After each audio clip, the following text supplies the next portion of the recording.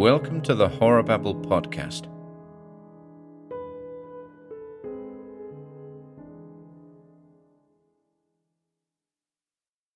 Through the Alien Angle by Elwin G. Powers.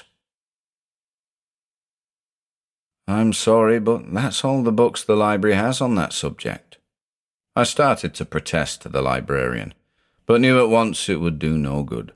I should have realised the folly of venturing out on a stormy night to try to get some information from this mausoleum of knowledge, and would have done better to go directly to the university.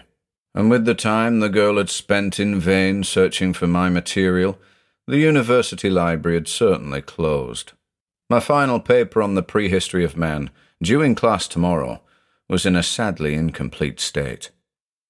I turned away, wondering whether I dared attempt to find a bookstore which might have remained open this late, but it was unlikely that any ordinary bookstore would have the books I needed. As I stood there, I felt a touch on my arm. I turned and looked at an old man who stood there. He came barely to my shoulder, and his white hair and beard made me think that he was a teacher from some local school. But his eyes were what arrested my attention. They were deep-set and dark, and seemed to hold in their depths some hint of dark and forbidden knowledge.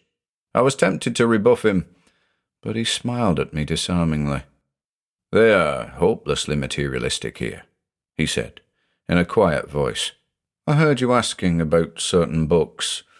I may be able to help you, and my own small collection is at your disposal, if you wish." I thanked him. Scorn not the gifts that the gods provide, and I remembered that uncompleted class paper. "I live a little way from here," he said, as I nodded my assent. "Is it still raining as it was?" "Yes." "Well, we will take a cab." Almost before I could protest, he had hustled me from the library and into a taxi. He muttered something to the driver, and we whirled away into the dark. I was almost inclined to withdraw from this singular venture, but I was confident of my ability to take care of myself, and so relaxed and spent the time watching my companion as the cab sped along. He seemed to have an indefinable air of antiquity about him, and I observed that he wore a cape.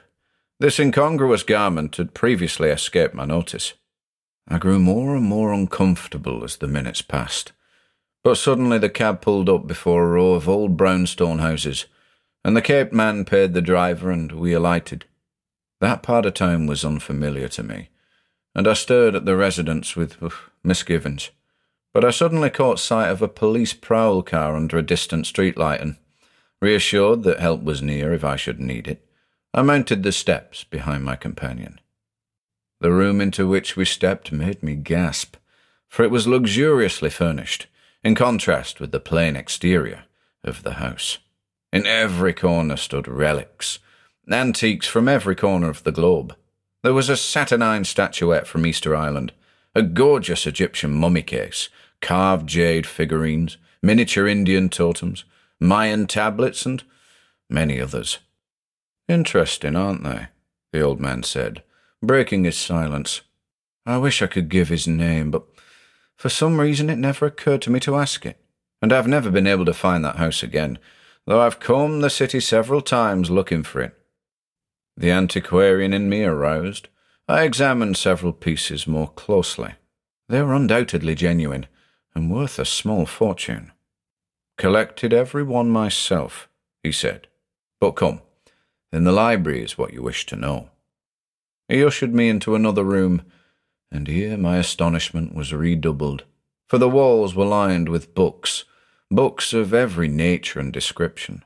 But in spite of my enthusiasm, I could not help feeling that there was something amiss, and after a searching look around, I discovered what it was. The room was not square. Two walls, the floor and the ceiling, seemed to come together at an angle, a puzzling angle, and it seemed as if a person could walk into that peculiar conjunction and walk right on into or through or beyond our normal plane of things. But my attention was diverted from this odd phenomenon by the books about me. I was standing before a shelf which seemed to hold all the forbidden books about which I had heard strange and disquieting whispers. The De Vermis Mysterious of Ludwig Prynne, the Night Book of Jacques Mosquet, several volumes by von Junst, Per Ereville, and Dirkus. Others were labelled simply by name, and I saw the Song of East, the Book of Ibon, and many others I had never heard of before. And set a little aside were 2 black-bound tomes. One was the Necronomicon of Abdul Alhazred, and the other was stamped simply Cthulhu, but that dread connotation sent chills down my spine. "I think this will help you," said my host, as he drew out a volume. "The stanzas of Zion are reliable. Sit down, and I'll read." For half an hour he read aloud, drawing me a vivid picture of a prehistoric world, of creation itself, of strange races that had inhabited the earth before the Aryan race. But it was information that I could not use for fear of being laughed out of class, and I told him so when he had finished. "Hopeless materialists, all of them," he snorted. "Well, you at least will know about it anyway.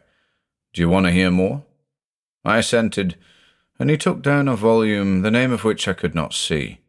"I would like to light some incense," he said, and suited action to the words. "It may help you to listen." I doubted it, but agreed.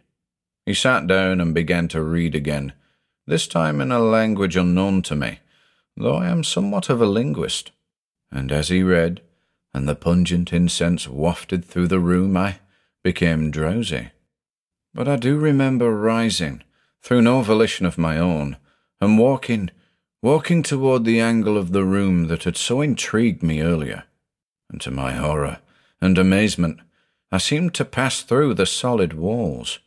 There was a moment of blackness, of unbearable chill, and then I opened my eyes on a vista which I am sure no mortal man had ever seen before. It was a city. But what a city! Great domes rose all about me. Graceful minarets sent their spires toward the sky. But all about me was a feeling of an alien presence, and my shadow was 2. I faced about, and 2 suns hung in a cold, brassy sky. Terror gripped me, but I forced it aside. I was somewhere in a strange universe, but the main concern of returning to my own planet drove all other thoughts aside, even scientific interest in this monstrous place. As I began to prowl through the deserted streets, I noticed many things. The city was undoubtedly of great antiquity, and had been deserted for many years, perhaps centuries, for the great columns and balustrades had crashed down in many places. And then, as I approached one building more stately and imposing than the others, I saw it. I have since learned that the thing is a shoggoth, a globular mass of protoplasm, 15 feet in diameter, able to take any form it desires, created as a servant of certain races of the universe, strong, tenacious, indestructible, and worst of all, intelligent. It must have been a guardian of that building, untold eons ago, for as I stood in paralyzed horror, it rolled toward me, throwing out tentacles as it did so. It was almost upon me, pseudopods lashing out before I could move, and as I leaped back, turned and fled, it followed, and its speed was a match for my own. Where I ran and for how long I do not know. Time lost all meaning as I dodged and hid in that accursed city, with the thing dogging my heels, and it was sheer luck that led me finally onto that street of ruins. A building had collapsed and strewn its skeleton to the winds, but some trick of fate had flung pillars and walls in an arrangement that made my heart leap, the angle that had thrust me into this bizarre world. The shoggoth was close behind me, and I had to act. The angle might not be the same, but I was trapped anyway, so I charged blindly at it. There was the blackness, the cold, and I struck ground with a thud. I rolled, picked myself up, and then, oh God, the shoggoth came crashing through, not 5 yards from me. I was on a road leading to the city, and I ran with all my strength toward the friendly lights, with the thing not far behind me. But as I came under the first street lamp, it slowed its pursuit, and then turned and withdrew. But it will track me down. In that strange other world, it had a job to do, to protect a certain place. I invaded that place and must die, and it will carry out its task, though in another universe. Even now, I know that it's lurking somewhere near, disguised by its amazing ability of mimicry, waiting for me. It will search me out, even on top of the building where I'm writing this. I am resigned to death. But after I am slain, what then? The monster is here. It cannot return to its own world. What will it do? What terror will it spread? What inconceivable, awful horror faces mankind? I shall never know.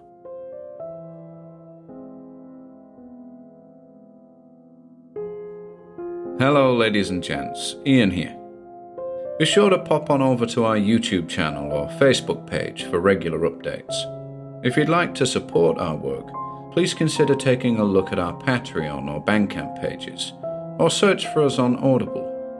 You'll find links to everything on our website, horrorbabble.com/links.